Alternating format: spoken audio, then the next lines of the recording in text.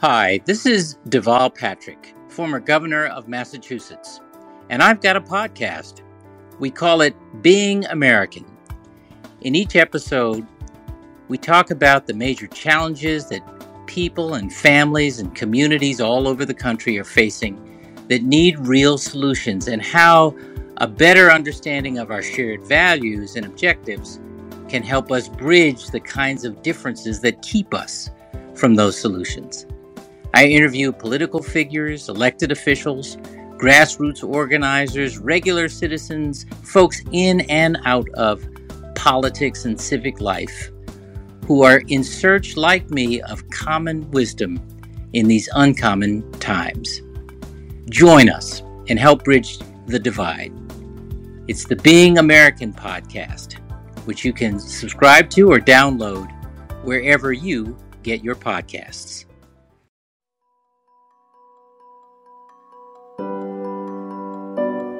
Welcome to For All, a podcast by ACLU of Mississippi, offering lessons and stories on how to advocate for all Mississippians. I'm your host, Candace Coleman, and I'm once again joined by Delana Tovical, our Smart Justice Advocate here at the ACLU of Mississippi. And Delana, before we get into the episode, I think you should share with the listeners what your title, Smart Justice Advocate, even means. What is Smart Justice, and what are the projects and policies that you're currently working on in Mississippi to achieve justice? So the Smart Justice Campaign is a campaign launched by ACLU National to address mass incarceration. For us in Mississippi, that means taking a broader look at criminal justice and immigrants' rights and targeting the systemic and intersectional factors that contribute to our state's incarceration rate, which is the third highest in the country. My role in all of this is looking at how policing serves as a pipeline to detention and incarceration. So a lot of what I do is connecting communities' stories with relevant leaders in law enforcement in order to facilitate improvements in crisis interventions, the treatment of people experiencing homelessness or mental illness, and the interactions between police and immigrants. And that's something we're going to get into even more in this conversation. But first, let's get into episode 2, which is a conversation with Vanessa. Vanessa was born in Mexico, but has lived in and around Laura, Mississippi, which is about mid-south Mississippi in an area that we call the Pine Belt. And she's been there for about 2 decades now, mainly working in different immigrant majority factories. Vanessa also told us in her interview that she had to leave Mexico because of her gender presentation and sexuality. So in addition to looking for economic opportunities to support her family, Vanessa traveled to the United States in search of acceptance. We did have a translator for this interview because Vanessa's native language is Spanish and she feels more comfortable speaking Spanish. So the voice that you will be hearing is the translator as Vanessa. Vanessa, we've spoken to you multiple times before. Yes, really, first of all, appreciate you for always being available to us because we feel like you're a very important piece of what it means to be an immigrant here in Mississippi. So thank you for allowing us to use your voice. But let's first ask and take it back to the beginning. I know we spoke for the first time about what brought you here to Mississippi. And so can you first speak about that? Llegar a Mississippi fue no algo planeado. Coming to Mississippi wasn't something that I planned. It just happened.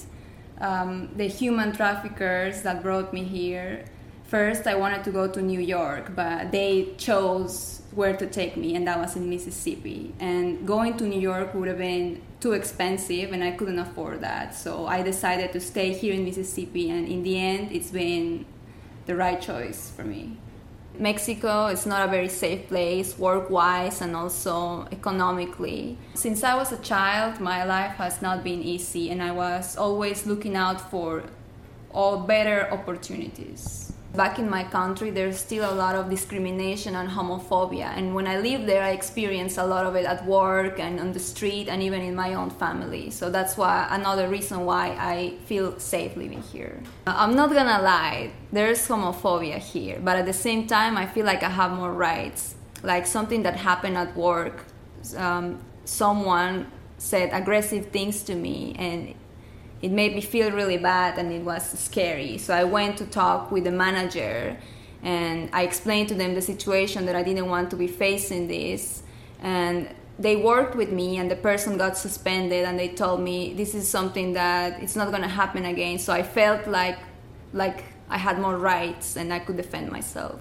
So in my country, if that were to happen, nobody would pay attention to me. Even there's physical confrontations and people are murdered over it and nothing happens. So that's why I feel safer here. It was very difficult to move here. I had to leave my family, my friends. I had to leave my life behind. Whenever they asked me if I would recommend them to come to the United States, I would say yes, but there's a big risk involved in crossing the border because now it's more dangerous than it's ever been before.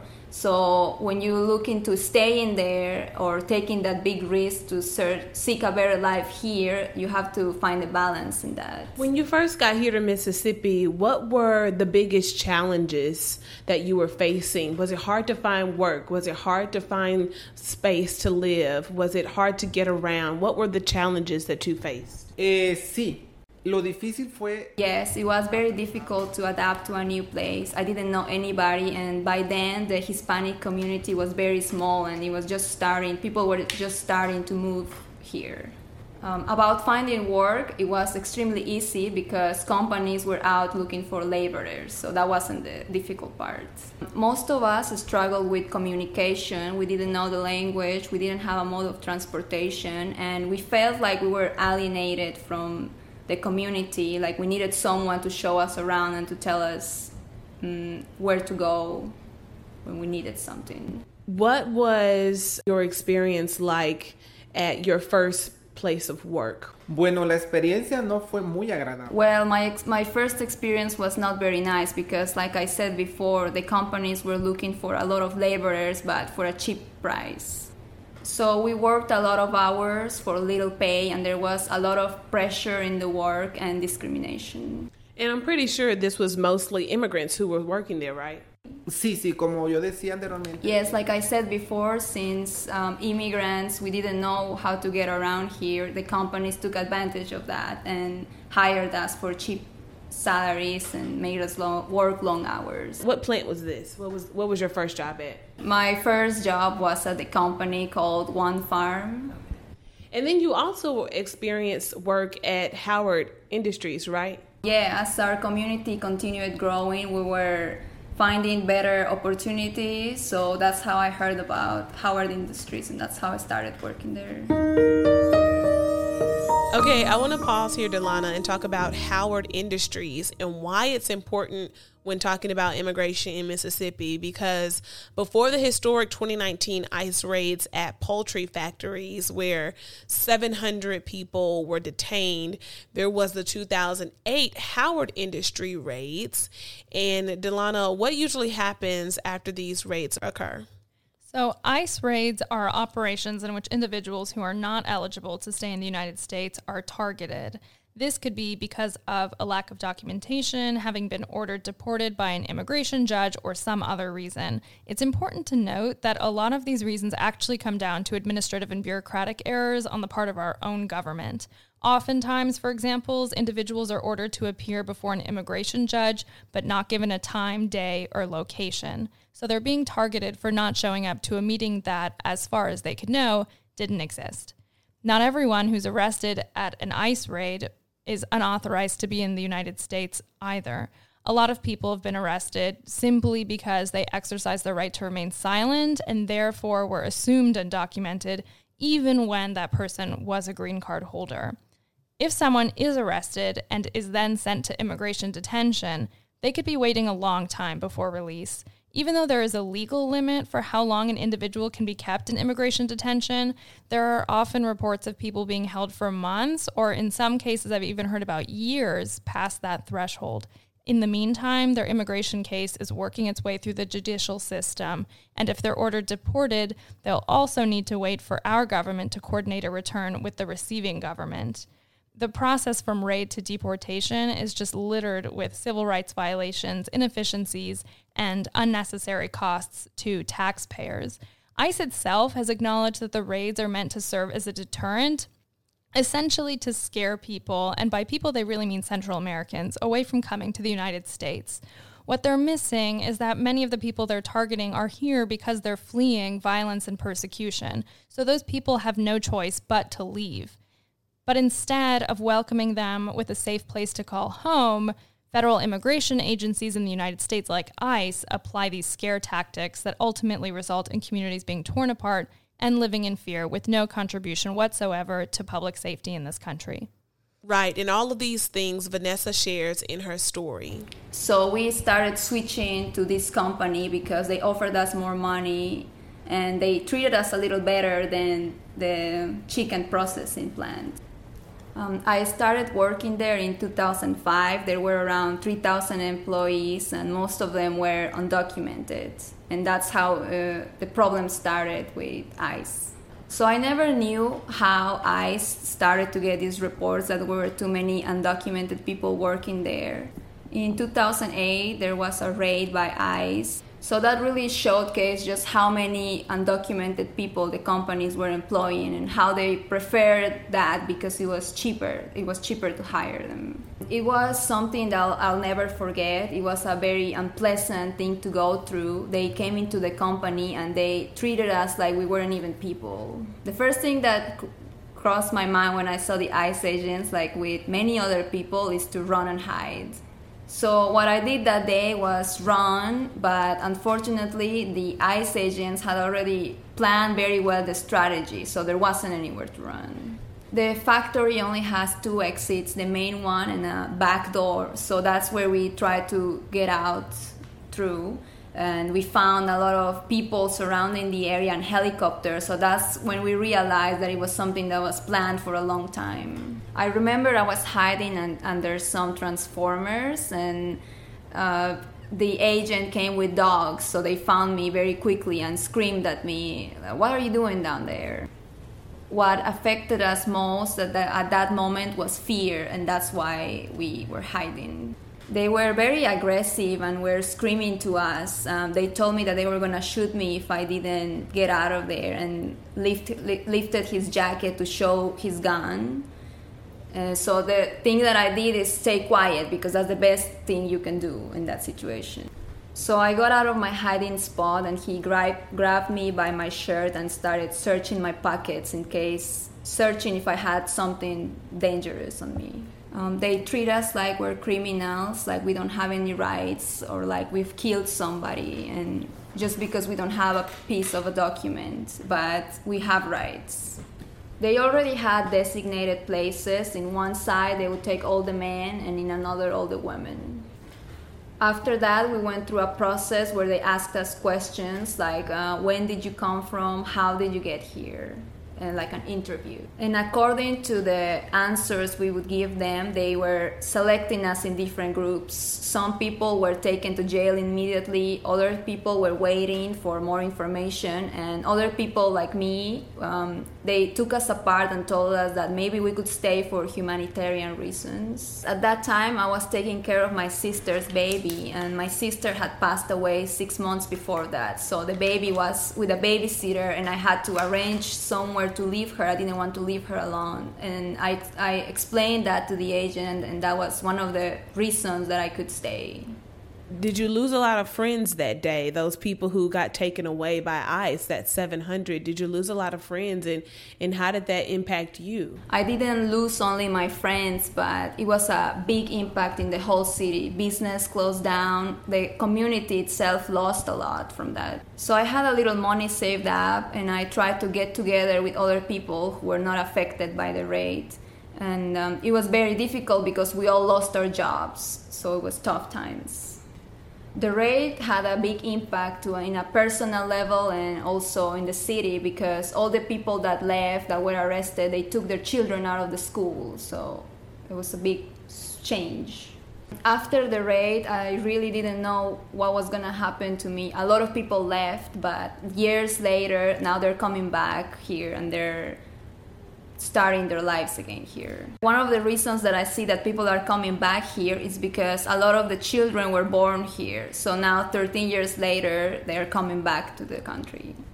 Another thing that I've heard is that the financial situation in our countries, it's very bad. And it's also, there's a lot of violence and it's dangerous. So that's why people move here again. Okay, I'm going to pause right here and highlight something that Vanessa mentioned, and that's about the children being taken out of school after the raids. Delana, you spoke with the Scott County Sheriff after the 2019 ICE raids about how those raids left some children abandoned. Yes, and this was a large part of the widespread criticism against these raids. Some children came home from their first day of school to no one there. Several churches had to open their doors overnight to take in those whose parents were arrested. Local law enforcement was notified about the raids, according to Sheriff Lee, so they couldn't make the necessary preparations, like how to take care of the kids whose parents were detained. And listeners, you can hear more from that conversation with the Scott County Sheriff by visiting our website, aclums.org, clicking on our work, campaigns, and then Unalienable, and that's where you'll find that information. Okay, let's go back to Vanessa, who after experiencing the 2008 raid at Howard Industries shares her thoughts on the 2019 raids. I feel sad because it's still affecting the Hispanic community, but at the same time I feel some relief because if I compare what happened recently with what happened in 2008, then it's different. A lot of people came out of jail sooner, and a lot of help. People offered a lot of help faster. And I saw a lot of parts of the community coming together, Hispanics, black and white people, and they were marching, protesting about what had happened. And that made me feel good because it makes me feel that we're not forgotten. Do you feel at all that the companies should be, that the companies should have protected the immigrants more? Do you think there should have been some better protection from the company? Yes, then and now I feel that companies have a responsibility to protect their employers. But unfortunately, these companies like to hire undocumented people because they won't fight for their rights. I've met a lot of people who have injured themselves and they don't ask for any compensation. And it's just cheap labor. I have the opportunity to talk with a lot of people, so I always tell them to fight for their rights because we have rights. And even the companies are always going to try to deny us those rights. But luckily, I had the chance to fight for my rights, and now I'm still here. So I always tell them that we have to keep doing that. I've experienced a big difference back when I was working as an undocumented worker, and now that I'm legally allowed to work here, it's a big difference that I've noticed. The place that I work now, it has around 300 employees, and there's few Latin people working there. But I've noticed that they treat us all the same because they know now that we're documented, so we can file complaints and ask for better treatment if they do something wrong. I guess I would add on to that, though you are legally allowed to work here, you still face discrimination. Yes, I've seen some things at work that, especially about communication, that when people can't speak the language, they are either ignored or they don't respect them. But I've heard that in other companies where there's a larger Latin community, the discrimination is even more noticeable. One of the things that a lot of people who have a certain political view, one of the things that they say is that they're taking all of our jobs. What do you feel? How do you respond to that? And what do you say? How do you feel when you hear people say that? I think that's part of the racism that still exists in this country because we're not taking jobs from anybody. We're just accepting jobs that people offer us. So if someone comes and says, hey, I need 2 people to do this job that nobody else wants to do, we're going to take it. For example, I have 2 roommates now, and the 2 of them are out working, doing roofing jobs that nobody wants to do right now because of the heat, and it's tough, demanding, physical job. So that's the jobs that we're taking. What would your life be like now if you had to go back? I don't even want to imagine. I have a lot of family there, and I'm always talking to them, and they explain to me they have to work a lot, and the financial situation is very bad, and it's also dangerous and violent. So even if I'm not 100% safe in here, it's better than living there. Those are the two principal reasons that I have to stay here. I have a better financial situation here, even if it's not the best, but it's better than what I would have back in my country, and I feel safer living here. What are your most pressing issues that you see right now for your community in Mississippi? I'm hoping there's going to be immigration reform that's going to be able to protect undocumented people, because right now they're being taken advantage of. Another issue that I see is healthcare, especially now with the pandemic that's affected so many people and even myself. But I was able to go to the doctor, but there's a lot of other people who don't want to go to the doctor because it's expensive and because they don't have any documents. So I would like to see some way for people to access free or even cheap healthcare services, because they get sick and they prefer to suffer at home instead of going to the doctor. That's one of the biggest things that I'd like to see the community get some help about. Access to healthcare is a huge topic in the United States right now, and it's important that Vanessa brought it up. There's an estimated 75% of undocumented Mississippians, that's tens of thousands of people, who are uninsured, while over a third live below the poverty line. Even when COVID vaccines and tests are made available for free, surrounding costs like transportation and administrative fees for other services still bar a lot of folks from getting the health care that they need. All of that is compounded by the fear of encountering law enforcement at a testing site or hospital. Even though those are legally protected sites, there have been reports of that sensitive locations policy being breached in the past, which creates a culture of fear that ultimately affects public health more broadly. What we need is for government officials, not only in Mississippi, but across the country, to approach healthcare policy with some cultural competence and a recognition of the barriers that specific communities face when trying to access the healthcare that they're entitled to. So how do we show up for each other? That's the question we will try to answer each episode. Oftentimes, local law enforcement agencies assist ICE agents in execution of raids. Ally with immigrant neighbors and demand that your local departments end voluntary collaboration with ICE to create a more safe community for all.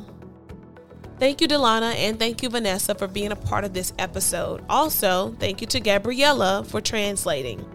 For more information on the Unalienable campaign that Delana mentioned earlier, and for Know Your Rights information on immigrants' rights, visit aclums.org. You can also find us on Twitter and Instagram at ACLU_MS and on Facebook at ACLU of Mississippi. Be an advocate for all.